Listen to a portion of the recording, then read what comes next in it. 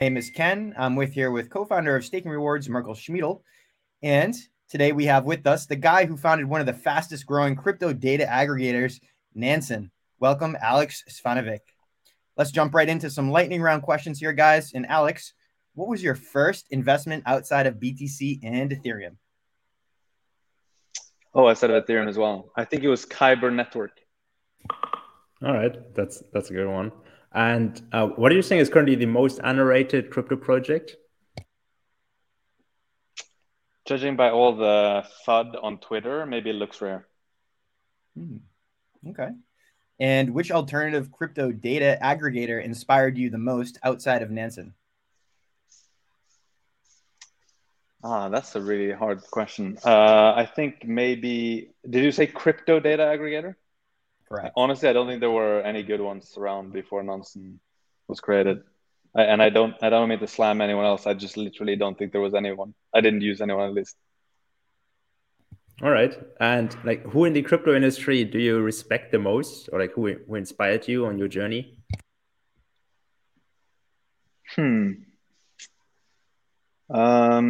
think, it's a boring answer, but probably Vitalik for a few different reasons, like obviously creating Ethereum, but the fact that he's managed to withdraw himself from the project as well is quite impressive. I think not a lot of leaders manage to do that successfully. And I believe at this point, every guest we've had on the show names Vitalik, so he is quite inspiring figure in this space. And what percentage of your portfolio is staked? I guess it depends a bit on how we define it. So percentage of Ether or percentage overall of stakeable coins that you have. What amount are you participating? I think less than 10%, less than 5%, unfortunately. Yeah. All right. Yeah.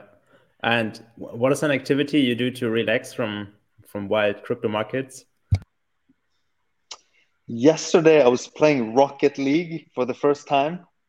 So I just moved into a new place and have a Nintendo Switch set up. And that was actually pretty relaxing, I have to say. It's a good way to disconnect from everything and just focus on playing a video game that has no meaningful purpose. There you go. It's always a good way to disconnect a little, play some Rocket League, maybe some FIFA too. And today we're gonna get into it. We're gonna talk about Ethereum staking, DeFi staking, crypto data aggregators, and more. As a note here, today's episode is sponsored by Lido Finance, and Lido is the market-leading liquid staking solution.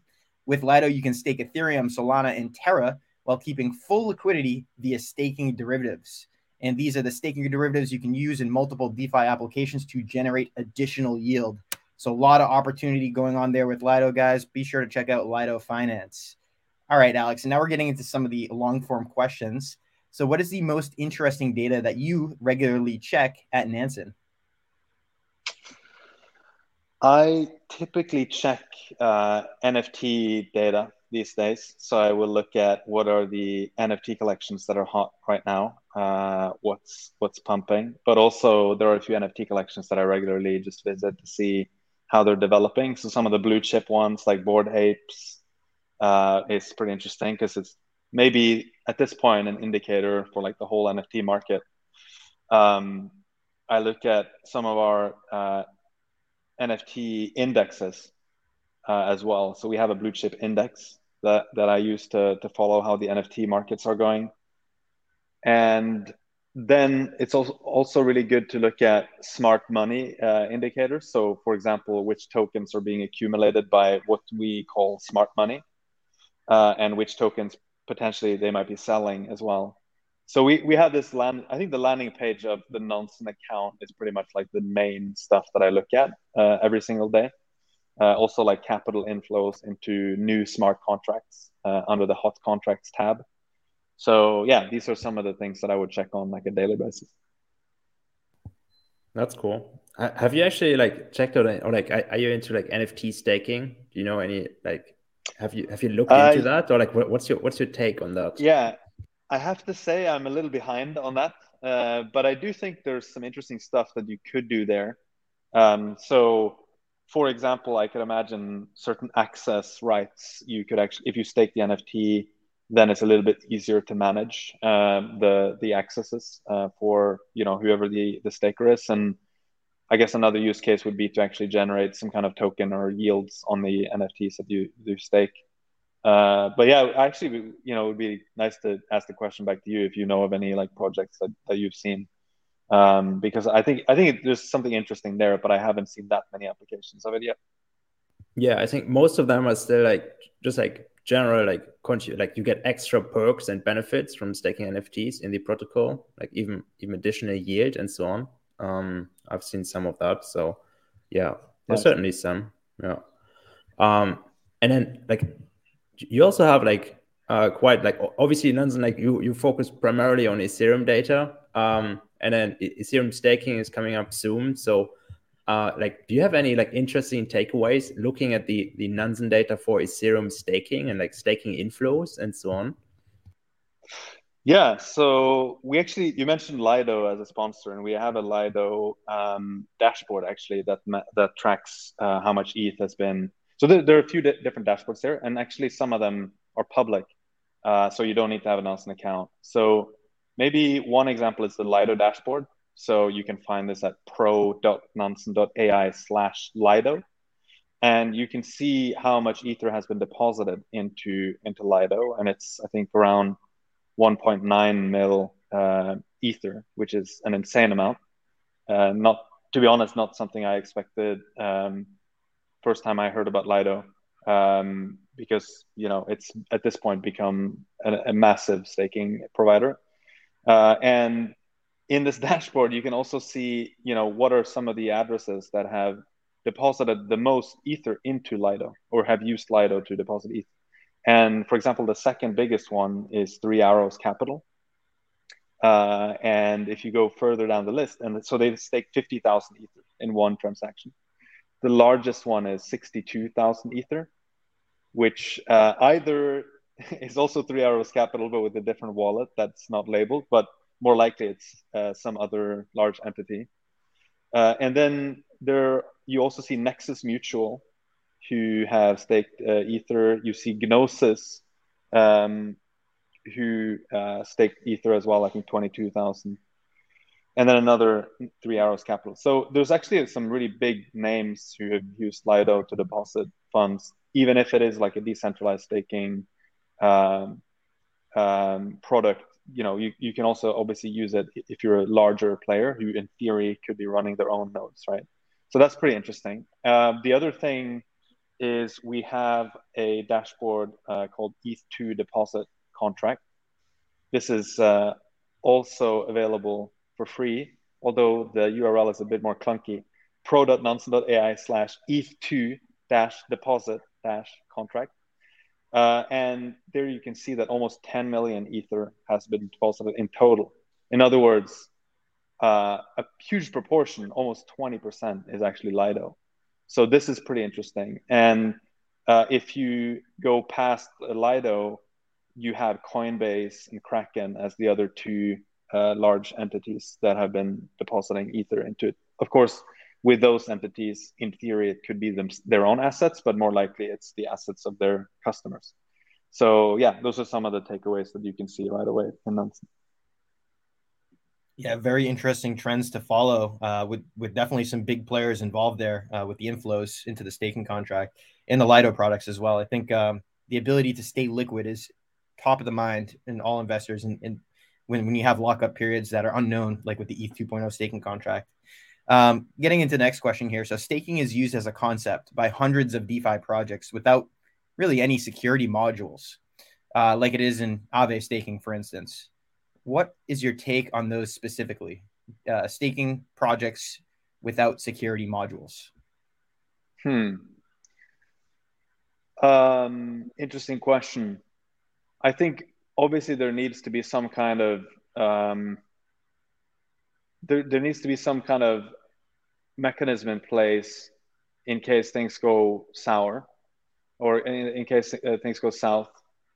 I don't have any strong opinion on how to implement that, but it seems to me that there are lots of good decentralized insurance products and platforms that could be useful in this context.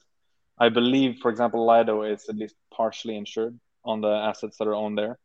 I'm not exactly sure how the security module works for Aave, but so I wouldn't say I have any very strong opinions on that topic. Yeah, I mean, it works like an insurance.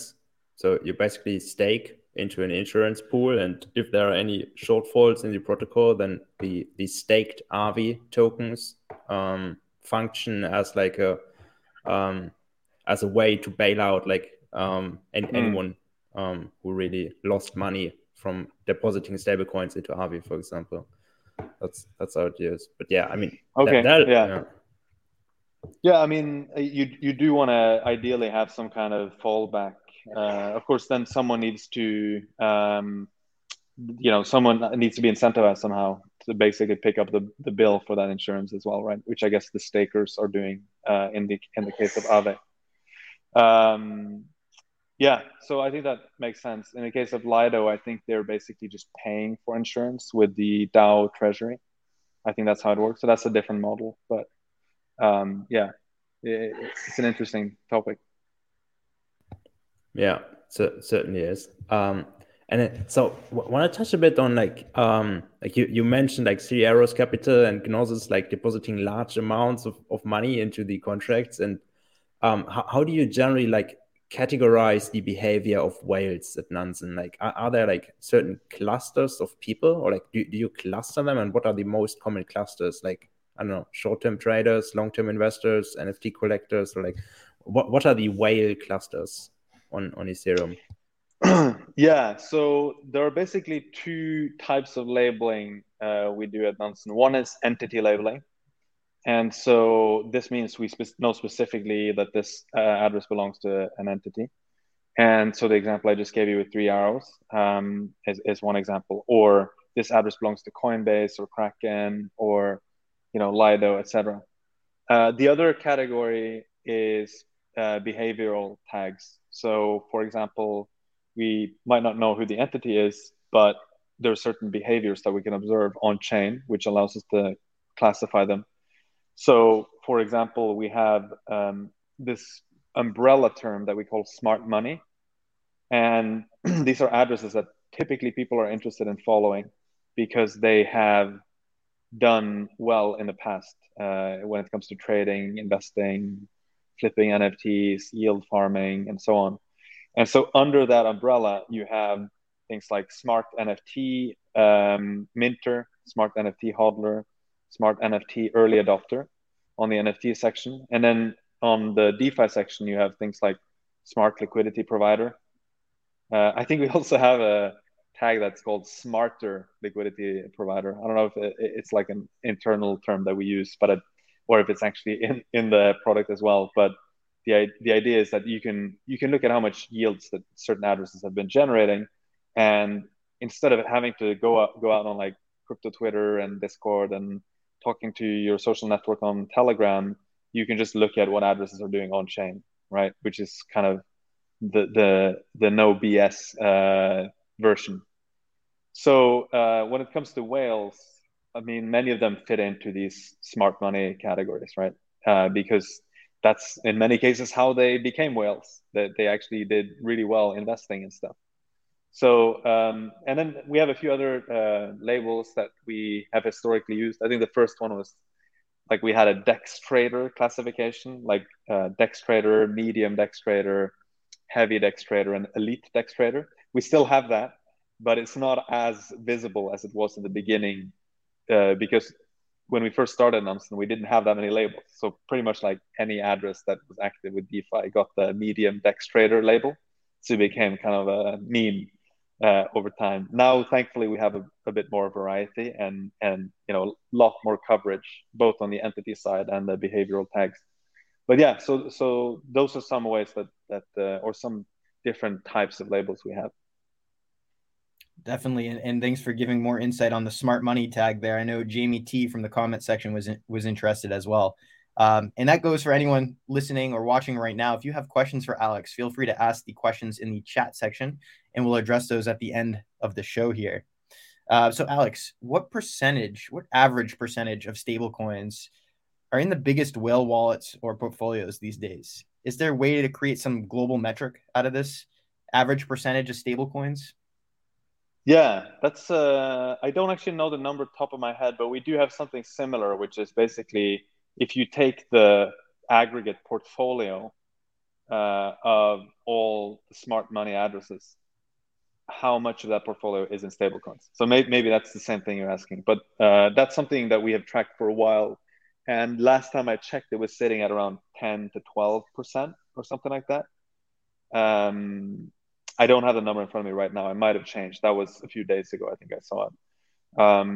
So it's interesting. It does stay relatively constant, but it does also trend in certain directions. And we want to do a bit more back testing to see how it correlates with other metrics. For example, could this metric help predict overall market movements, right? Is it sort of a gauge of sentiment?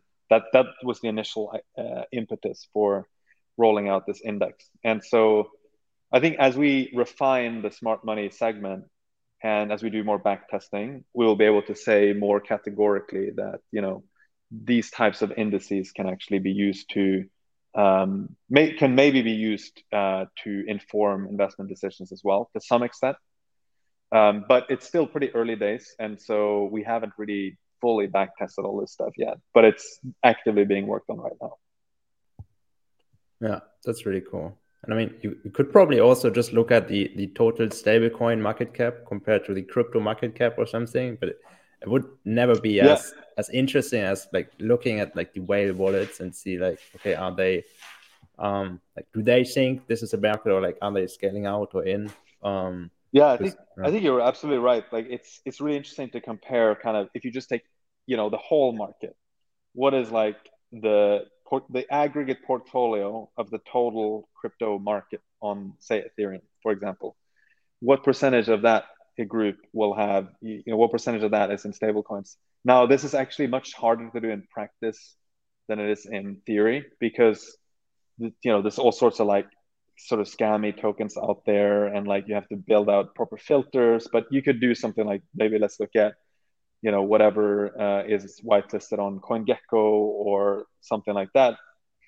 And if you then, as you were saying, like that's interesting, but if you do the exact same thing, filtering it down from say 200 million wallets just to 4,000 wallets or something like that, how is it different? And does the smart money sort of act in a different way than the rest of the market? And we've done some attempts at this before. So we did something similar where we tried to look at the overall portfolio, like which coins are more commonly held by smart money versus the rest of the market. It was more like a proof of concept. So I don't think the result the analysis we did back then had any very interesting findings. It was more like I vaguely remember that there were a few stable coins that were preferred by smart money investors. I think some of the Aave stablecoins, meaning that they had locked, say, DAI or USDC in Aave, was one that stuck out from memory. And then, there were a few other ones. But this notion that you can compare what the smart money is doing with the rest of the market, I think is a pretty powerful concept. Yeah, certainly. And it makes sense. I mean, Aave, like probably most of the whales would rather deposit in Aave than like other smaller lending protocols or something, because they just have the massive volume that serves to whales. Yes. And so like, let's say you have a friend and like he wants to invest like a big sum of money like into stable coins and earn yield. Like he doesn't want to go into crypto. Like what would you recommend someone to earn yield with, like let's say like 100,000, like not financial advice or anything here, just like hypothetically, real like, hypothetical friend, right? Hypothetical friend, yeah, exactly. Hypothetical friend asking for entertainment input. So you said if they don't want to do crypto, you mean like if they're okay with stable coins though, right? Right. Yeah. They want to invest, but they don't want the price fluctuation from crypto. They just want like to earn yield on stable coins because they heard like, okay, stables are much better than your local bank account. So I mean, This is I'm going to give very the purists on crypto might get upset with me if I give this answer, but taking into consideration that there is a UX challenge here as well, right? Like you have to get $100,000 into crypto somehow. I think honestly, they might. I mean, there's also risks involved with this, but using CeFi platforms like centralized finance or like centralized exchanges effectively or lending platforms might be the easiest. Now I'm talking about the easiest way to get started, where you have decent yields and you don't have to worry too much about managing your own keys, for example, which is it could be potentially an issue for someone who's never used crypto. And then I don't know if I should mention any of the names specifically, but I mean, it gets a little bit boring if I don't, right? So I guess like some of the platforms, then you have to do your own research on these and the risks involved, etc. But I think there are platforms like Nexo, for example. BlockFi now has had some issues in the US when it comes to regulators there, the SEC and so on. But probably using one of those, maybe using a centralized exchange that will give you yields, like could be FTX, could be Binance. I haven't looked at the most recent rates, but this is like for someone who is not a crypto native, they've got a decent amount of money that they're willing to put into this and they want to get yields. They don't want to mess around. They don't want to expose themselves to smart contract risks or custody risks when it comes to managing their own keys. Like honestly, that's probably what I would recommend to get started. And then if they want to get more into the deeper stuff, maybe then you can say, well, if you have some funds on one of these places, now you can actually withdraw it, right? You can withdraw it as USDC, and then you start getting them onto the rails of crypto after that. That's probably what I would recommend. And it kind of mirrors the onboarding flow that many people have had in crypto, where they start with Coinbase, for example. And of course, the crypto purists will not be like happy about that advice, but in reality, that's an easy way to get started. It might not be the most fee efficient way to get started, but it is very easy to start there and then go down the rabbit hole afterwards. Yeah, and you make a good point about this fiat to initial onboarding into crypto aspect, the UI, UX design and process not being totally efficient. And there has to be a multi-step process there for someone newly entering into the market and starting to earn the yield there. But anything's better than the less than 1% they're giving in savings accounts these days. So I'm sure it's going to be worth the risk they take. So talking about Ethereum trends here. So thousands of new builders have joined the Ethereum ecosystem over the past years. ETH Denver recently happened or is happening and was a massive event. How do you see the rate of innovation in the Ethereum space currently? All the people there building, just copying each other, trying to build a quick cash grab, or is it truly bearing long-lasting, innovative concepts? How do you see that curve developing? Yeah, there's no doubt that Ethereum has one of the strongest developer ecosystems in the world across industries, not just in crypto. So if you look at it, the rate of innovation in the last, I mean, depends how far back you want to go, but even just the last like 2, maybe 3 years, there are so many concepts that have been introduced and concepts that have been created on top of those concepts, right? If you think about DeFi, even something like liquid staking with Lido is like a concept that's actually kind of strange if you think about it. Like first you had to come up with staking, which is fair enough, is a concept you can understand, but it's a little bit convoluted and confusing. And then now suddenly someone is saying, hey, you can actually create some financial instrument, if we could call it that, or a financial product, where you actually can make that staking piece liquid and you can trade it. And by the way, you can also provide liquidity for that and the stable asset that's underlying it, or the stable pair rather, of those two assets, like staked Ether and Ether on something like Curve. And all this stuff you can just do permissionlessly, right? There's a lot of innovation just there, right? And so then there's no doubt there's been an insane amount of innovation in the last few years. And then the question, I guess, now is, with a lot of hype, especially from, I mean, the DeFi summer in 2020, I think definitely kicked off this run of sort of copycats and kimchi swap or all this stuff that was going on after Sushi Swap's vampire attack, which I think actually Sushi Swap was a very, very creative and innovative fork on Uniswap. And then, of course, people forking Sushi Swap with Sashimi Swap or Kimchi Swap or all these different things, right? Maybe less innovative. But then, so I think that there's also an optimistic way to look at the clones and the forking and all that stuff, and that it's kind of an evolutionary process. And you see this in the NFT world as well. Someone like literally will take a concept, copy it, and then they will make very slight tweaks. But this is very similar to an evolutionary process, where basically you have these slight mutations, and it's survival of the fittest. Like a lot of these NFT collections, a lot of the yield farms will just disappear, they'll go to zero. But some of them will stick around, and maybe those mutations that people at some point thought were stupid made sense, right? So I think there's kind of like, that's the higher level, almost like macro interpretation, even if the micro behaviors of the forkers are not necessarily with the highest aspirations or the best intentions. Even that behavior can perhaps create something that is innovative through experimentation, like very, very rapid experimentation. So I think that's like the glass half full way of looking at forks and clones, both in the DeFi space, NFT space, and so on. But there's so much stuff that goes on. I think on the like, if you can call it, almost like, it's not literally layer 2, but like later versions of DeFi projects that build on some of the building blocks of earlier DeFi. So things like options protocols, and then, you know, leverage trading protocols, which like perpetual swaps and things like that, which can build on top of lending protocols. Like, there's an insane amount of innovation going on there.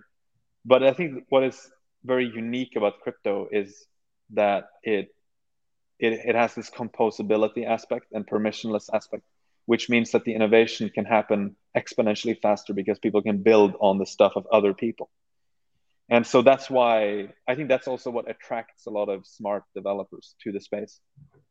And maybe one last thing I would add, you shouldn't forget the hackers and people that do exploits, right? Like, these people, you could argue, similar to the people forking and cloning stuff, they're doing something which is maybe bad or ill-intentioned at the micro level, but it makes the whole ecosystem more anti-fragile as you have these attacks, and people have to make their own platforms more robust. So I think like there's a lot of reasons why I think you have tons of smart people flocking to the space. It could be just because they want to fork something and they understand the technical stuff behind it. They want to make a slight mutation to it. It could be because they want to build on top of all this really new infrastructure that's being built out in real time by other smart developers. It could be because they want to exploit those products and make a lot of money. And in a way, that's a good thing as well, depending on how you look at it. So I think there's no doubt that this is a real, I don't know what the term I should use, but I think this is definitely a breeding ground for very, very bright and capable developers. Yeah, I love that analogy to like the evolutionary process a la Charles Darwin, basically, like things just like, yeah, new mutations coming up or like innovations coming up, and either they're being adopted or not. And it doesn't even like, they don't need to be successful, but it can just be something that other people see and learn from and develop further and so on. Yeah, even there's probably sometimes also like a lot of innovation maybe like getting lost in like, okay, because if something is not successful and even it can be innovative, it may not be adopted or something. But yeah, it just like, it starts the process of like further developing ideas and so on. So yeah, that's beautiful about the whole ecosystem, everything is open and transparent, and everyone can learn from each other. And yeah, I also see that most strongly in like the Ethereum ecosystem. So I wonder, like, what do you think on like the Ethereum ecosystem? What does it take to truly take off? Let's say like Ethereum 2.0 is launched. What's the missing piece for Ethereum to really get like real world adoption and really catapult to like a new level of adoption? Yeah. So I think in the last few years, one thing that is a bit sad with I mean, not just a bit sad, but it's really sad with the Ethereum ecosystem, if we can call it that. You can also define the broader Ethereum ecosystem, almost like the broader Manhattan area or something, broader New York area or something like that. And you could include EVM chains, right? Like, is Avalanche part of the Ethereum ecosystem because you have Ethereum developers, Solidity developers who can roll out stuff on Avalanche as well. And then there's L2s and so on. So I think there are a few things to consider here. Probably the main thing that I wanted to mention initially about something being sad is that Ethereum has kind of lost the new user, like the newbie, at least temporarily. Hopefully it's temporary. But if you recommend someone getting into Ethereum, and they like the question you asked me earlier, that's with someone who has $100,000. But if someone has like $100, there's no way you can recommend that they start using Ethereum, unfortunately. That was not the case in 2019, for example. You could start using Ethereum for like some tens of cents or a few dollars if you're doing something more interesting. And now there's just no way the barrier to entry is just way too high. So they are kind of forced to go to other chains, or they have to start using layer twos. And the big hope is, of course, that layer two solutions will make it more accessible to new users who might not want to spend $50 to make one transaction on Ethereum. And by the way, all of this stuff, I'm a huge Ethereum fan, right? So this is not like FUD or anything like that. It's just the fact. Like, if you speak with anyone who's new to crypto, you just cannot really recommend that they start with Ethereum anymore. And so then we get back to the point I was making earlier that it depends what we define by Ethereum, right? So I guess it's pretty straightforward to also include the layer two solutions, right? So something like Arbitrum, Optimism, ZK Sync. And so these solutions, I think we're relying pretty heavily on those. That's one thing. And with Ethereum too, I mean, at the end of the day, as far as I understand, like, there's nothing in Ethereum 2 in itself that will magically solve, gas price and things like that. You still have to rely on layer 2 solutions, right? So that's one thing. And then I guess, of course, there are other good things coming out through Ethereum 2 rollout. The most notable one is, of course, that we're transitioning over to proof of stake. And this is a good podcast to be talking about that on.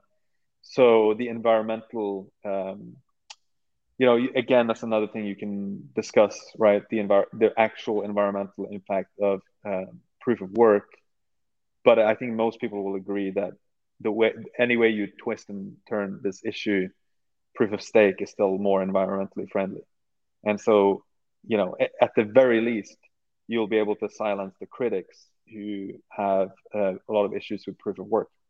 So I think that's like another big thing where that narrative you can sort of regain. Ethereum can like go back and claim that narrative and say, hey, all this FUD about NFTs and whatnot, burning down the rainforest, is definitely no longer going to be an issue with proof of stake.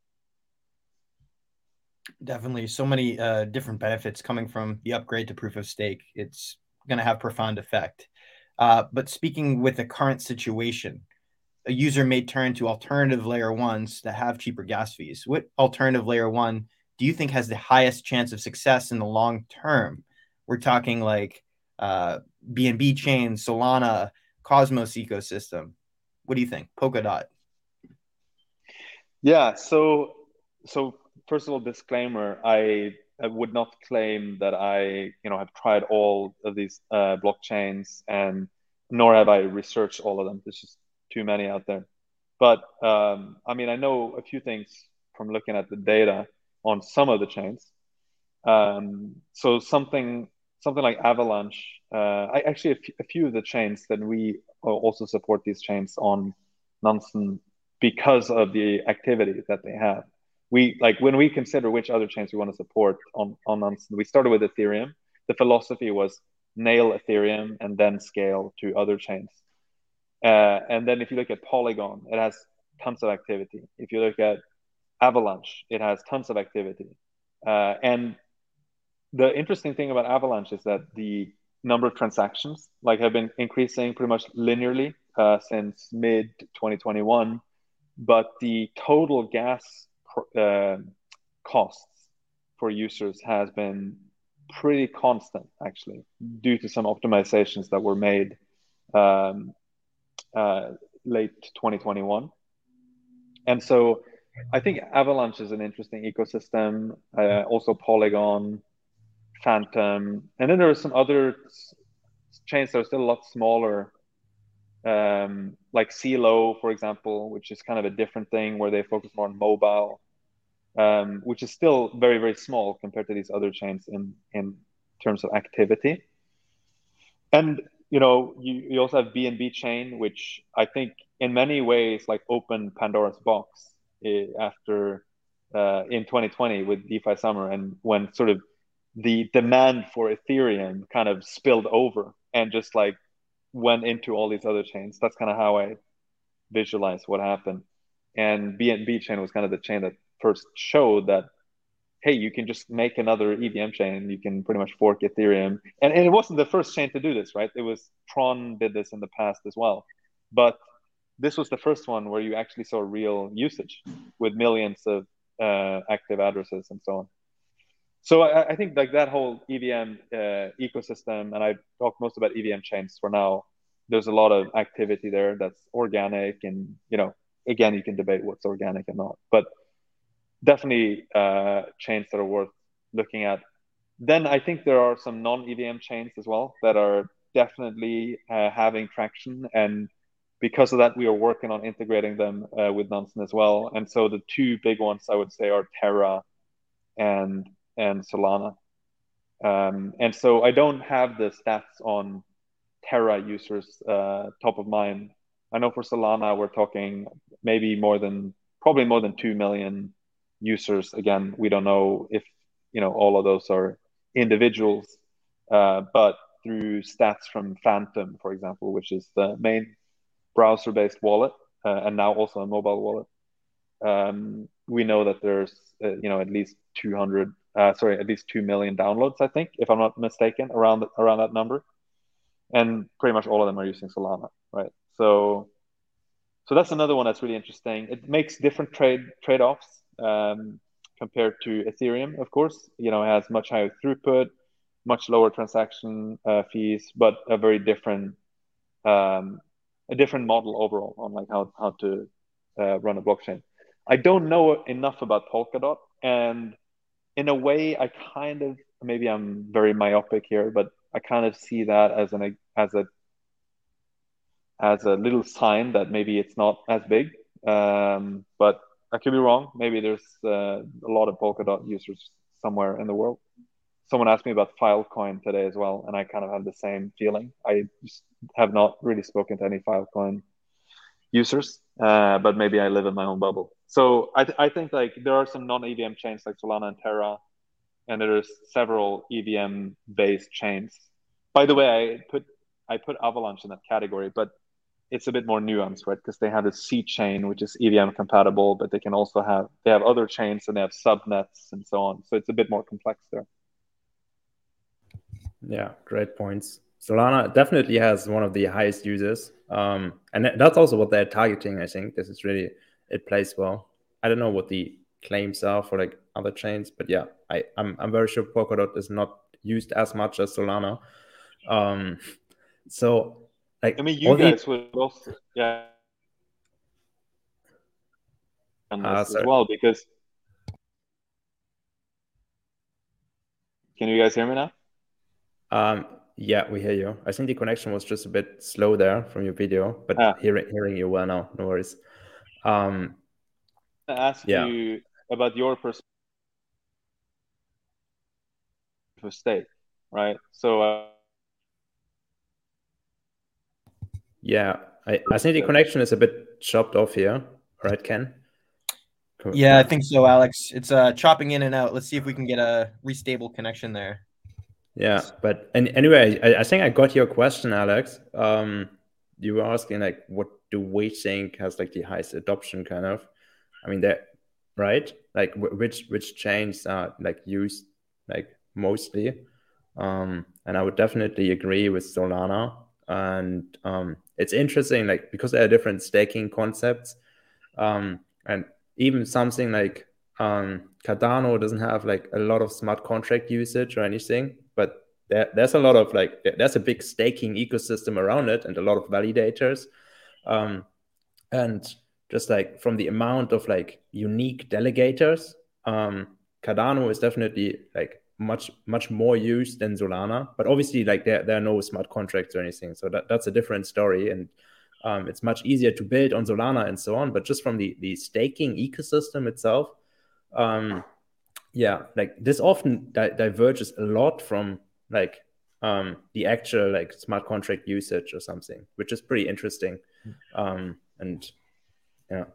So maybe I can take the chance to ask you. Can you hear me better now? Is the connection a bit better? Okay, much better. So I like to make fun of Cardano on Twitter, and it could be because I don't know enough about it. But can you do anything else on Cardano than like stake?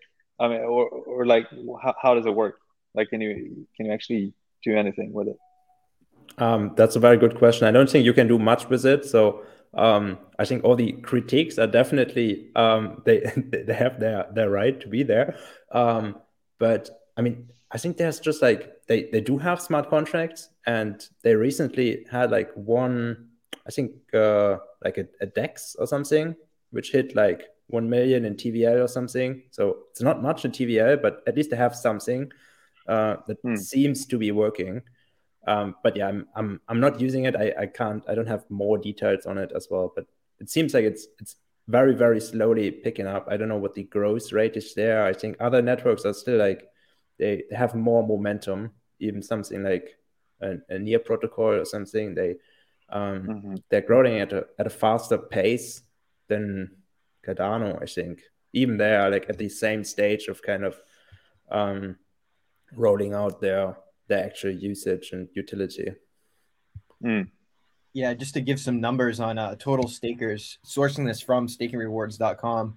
For Cardano, we're looking at 1.17 million total stakers. Solana, about 400,000 total stakers. So at least people know how to stake in those ecosystems. And in Cardano's case, once they finally figure out, efficiencies within the smart contract capabilities, you might see more applications pop up, and you have a big pool of people that theoretically already know how to participate in staking. So I wonder if they finally get the smart contracts together, applications built, you're going to see a lot of participation in DeFi projects on Cardano, for instance.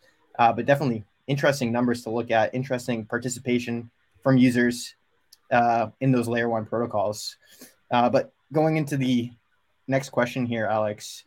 So what would you recommend to someone who's relatively new to crypto? What is the best way to get them involved in learning, basically how to start participating in staking, for instance?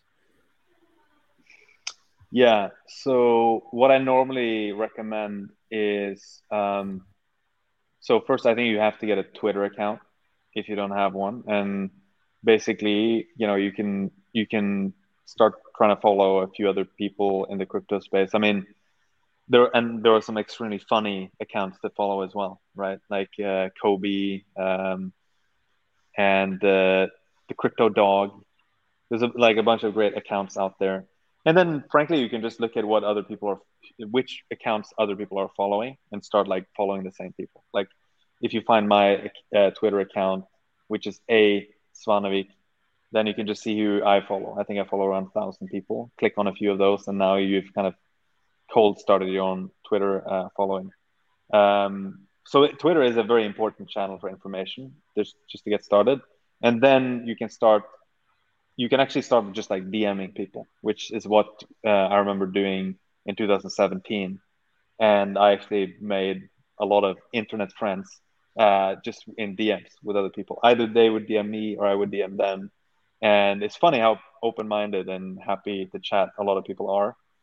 This right now, unfortunately, I can't I can't be so active in DMs anymore. But it was very nice when I had a bit smaller account back in the day. But that's something that anyone can do, and like just reach out to people who are like in this crypto Twitter space. Then from there, I think it's good to start following some kind of longer form pieces to educate yourself. Like Bankless, I think is a good source. There are a few other good like Substacks. There's one by Joel John that I think is good. And then I think eventually you want to try to get into a few Discord channels, maybe with some DAOs, and just try to engage with people. And of course, you should be careful not to get scammed or anything like that, but just to kind of learn and see what people are doing. I think that's all of these things are good. And actually, when I set up my own ETH2 validator to stake ETH, I spent some time in one of these discords to actually troubleshoot and get some of my questions answered. So I think that's relevant for staking. It's relevant for basically anything that has to do with crypto. And then you sort of expand from there. It's like you sort of branch out and you go down different avenues from there. But that's kind of a good core to get started with. Like you get a Twitter account, you follow some crypto Twitter people, you start jumping into a few of these discords, try to avoid being scammed by some random fake NFT collection or something. And get some long form content that you can follow to educate yourself. That's awesome. Yeah. And I mean, it's always fascinating to see like how helpful and active the communities are. Like you just randomly DM someone and like they have something like when you set up your ETH validator or something, that's like the communities are extremely helpful. So that's yeah, right. That's awesome. And so talking a little bit about the landscape of crypto data aggregation, obviously you've built like a massive industry leading tool there at Nansen. Like what do you think will the future look like for crypto data aggregation, crypto data businesses in general? Like let's say for the like 5 years from now, where do you as a company and like personally also like see opportunities and challenges? Yeah, I think first of all, the pie is growing. So there's going to be room for lots of different models and lots of different companies that operate both at the kind of universal level, if we can call it that, and also at the niche level where you're looking at a specific pocket of crypto activity. I think in our case, we've started with on-chain data. That's our bread and butter. And so, and what I would call enriched on-chain data. So you have these behavioral labels, you have entity labels on top of the on-chain data. I think it's going to get harder and harder as the world becomes more and more multi-chain. I don't know if we're going to just have an infinite amount of chains, probably not. But even if you consolidate to like a handful of big blockchains, you're probably going to see activity across those, and each of those is going to be really hard to keep up with on its own. So even in just the on-chain data domain, which is where we play today, there's going to be tons of work to be done, especially when it comes to attribution, which is the fancier word for wallet labeling. So the attribution efforts you're going to have to put down as more and more people get active on blockchains will just grow, right? So you have to have really, really good systems. You have to, you can't rely only on, human input, obviously. And that's also the case today. Like 99.99% of our labels are algorithmically generated. So I think it's just going to get harder and harder. And it's even with layer 2s as well, right? It makes everything even more complicated when it comes to on-chain data. But for a company like ours, I think we will also go beyond on-chain data. And so there's other types of information and data pieces that you'd want to have. And obviously looking at, for example, your website, like the stuff that you guys have, which is not that's not something we cover. But it's just such a good example of something that's super useful, right? Like looking at stakingrewards.com. And I think I haven't even considered if we would start doing something similar. I don't see why we should if you guys are doing a great job at it. Like I generally tend to think that we should be adding data assets that that you don't really have good alternatives for today. And that's why I made that sort of maybe arrogant comment when you asked in the beginning, like what were you using before? Like, frankly, there weren't any good products to do the stuff that we are doing today. And that's why we built it. So I don't really see us kind of going out to try to create stuff that already exists in the market. Like the reason we would create stuff is if we don't see good enough solutions for it today. And so, and there are some areas I think can still be improved dramatically. I do think like news aggregation and also like longer form content, there are some okay solutions out there, but I think it could be a lot better. Also, if you tie it in with on-chain data and if you tie it in with crypto, like market data, there's a lot more interesting stuff you could be doing, especially if you can try to make certain like predictions and inferences from all of this together, then it starts getting really interesting. And then market data as well is not something we've focused on so much. So I think I've said this before. I think that the way Nansen focuses on on-chain data is a bit like how Amazon was focusing on books first. It was just a really nice niche for them to focus on initially, but then you can grow and expand into other niches. And so I don't think even we will only do analytics, data and analytics. I think we will probably start moving into other things like social, because there's still a lot of problems that we need to solve when it comes to social networks in crypto. We primarily use channels like Discord, Twitter, Telegram, all of which are, highly centralized and non-crypto native platforms that we've just adopted. But maybe we should have more crypto native social platforms, and maybe we can play a role in that. And similarly with transactions, if you're using Nansen for your information and potentially some of your social network, it seems like it would be a good idea to also be able to do transactions in our interface. So I think there's a big area that we can move into, but the pie is really, really big, and I think there's going to be a lot of different products and solutions that are going to be successful. And sometimes one product or company or project will pursue one path and another one will pursue the inverse path, and they can both succeed, right? They can both take different parts of the market. So yeah, I think that's a very broad answer, but hopefully it sheds some light on what I think about the topic. That's awesome. Did you see the recent like from Etherscan, they launched this feature where you can like private message like certain Ethereum wallets and stuff? Yeah, I did, and I guess I can't say too much about it yet, but let's just say we felt like we got front run on that one. But yeah, it's good though. It's good. I mean, it's good for people to have options, right? But yeah, so stay tuned on that one. Awesome, and good transition into the next question here. So, are there any new data points or new features coming to Nansen down the line that you're excited about? Yeah, definitely some other chains like Solana and Terra. I mean, personally, I find it hard to engage with these chains and use them because I want to have that X-ray vision that you get by using Nansen. So I don't like feeling like I'm in the blind. And so I think that's going to be huge for us and hopefully for those ecosystems as well. So that's one thing. There's a lot of cool stuff happening on the NFT front. We just released an NFT price estimator, which effectively gives you a machine learning powered estimate of a specific NFT. So you can say, hey, my Bored Ape is number 69. What's the current market value of that, or the current estimated value or price of that NFT?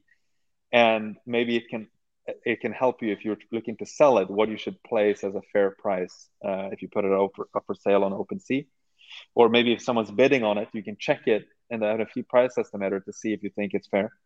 So that's and we're going to be doing more. Like we're going to roll that out for, you know, at least thousands, if not tens of thousands of collections. You have to train the model for each different collection. You have to verify that it is relatively accurate and so on.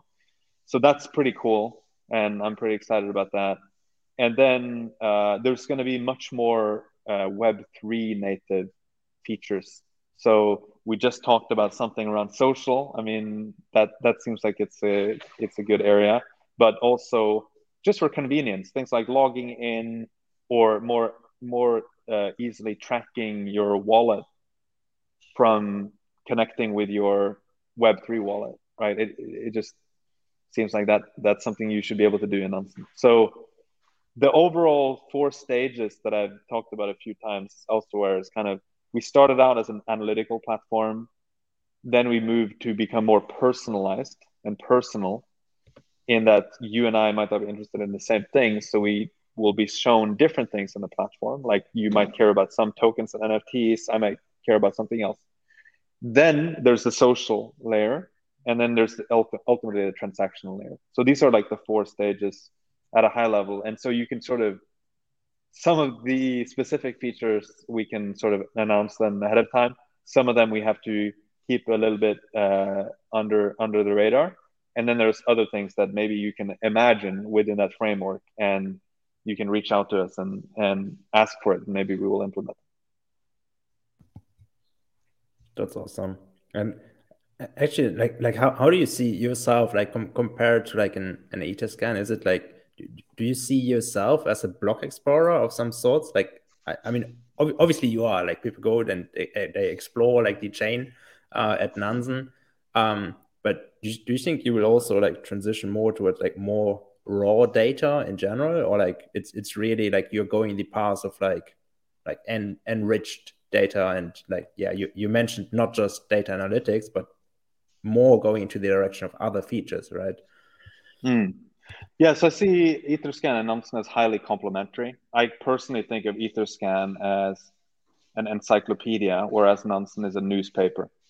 So if you want to look up anything, you go to Etherscan, right? If you already know what you're looking for, or you're looking up a transaction, you're looking up an address.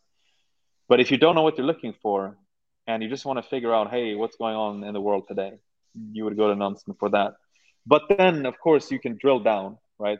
If you discover something through Nansen, you can drill down to the individual address and so on. You can't actually go to the transaction. Like we don't have a way to visualize a specific transaction today, which is one of the main use cases for Etherscan, of course. So we're happy to just link to Etherscan for whenever we want to reference a specific transaction. But I think of Nansen's mission as surfacing the signal, and that's a bit different, I think, from the Etherscan's mission. And as I said earlier, we can play very important roles in the ecosystem with 2 very different models, and you know they're both important tools, and I use both every single day. Yeah, 100% agree. And I think the crypto data market is also, it's just at the very start of what is possible, because everything is on chain, everything is open and transparent. So yeah, that's exciting. Big growth trajectory for any crypto data company, I think. And like just finishing up the episode here, like one last question. Like what do you, like in your opinion, like where are the best opportunities for yield right now, like across the entire crypto ecosystem? Anything that you are looking at, or like that you're interested in, or like that you recently saw that is like, yeah, having good yields for people, like crypto native kind of? Yeah, I do have one account that is basically public,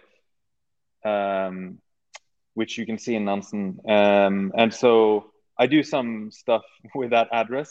I wouldn't say it's the highest alpha address to follow, but one that I have been yield farming from lately is on Avalanche, actually, and it's called Platypus Finance. And do your own research. I will not, but I've been farming that one for a little while, and I kind of like the concept because it's a very similar model to Curve, but it has some of the kind of the aspects of something like convex finance or something like that kind of rolled up into it as well. So the idea is very simple, that you have to stake the Platypus token to boost your yields from certain pools, and the yields are just emissions of PTP or Platypus tokens. And you can take those Platypus tokens, you can stake those, and you get a voted escrow or VE PTP. And the more of those you have, the more you boost your yields. So basically, like, as you accrue more of these tokens over time, you can get higher boosted yields. And it's a product that I think any blockchain needs, just like stable asset exchange, like Curve has on Ethereum and actually on other chains as well. And their model, which is felt like one of those useful mutations that I talked about earlier. So yeah, do your own research, not financial advice. Could go to zero tomorrow. We could all get rugged. I have no idea.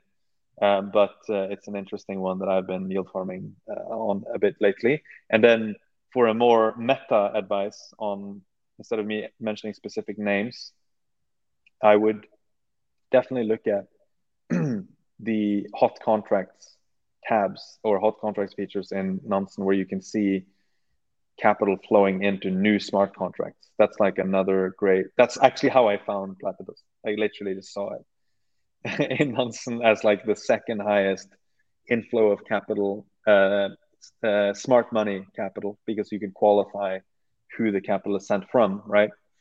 And so that's how I learned about the Platypus Finance project and decided to put some stable coins into it. That's some absolutely amazing advice there. Follow the hot contract filter and look for the smart money as well. Kind of play off those two data points off Nansen. So the proof is in the results coming from the data that you guys aggregate. So really good stuff here, Alex.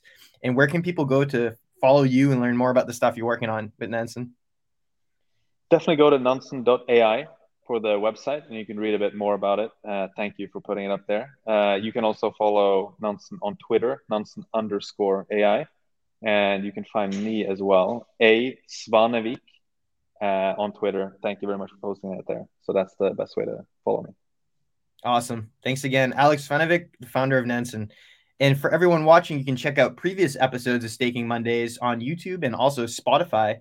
Be sure to subscribe to our channel, like this episode, share it around, and as always, guys, happy staking. Thanks, Alex. Thanks, Mirko. Take care, guys. Thanks, guys. Thank you.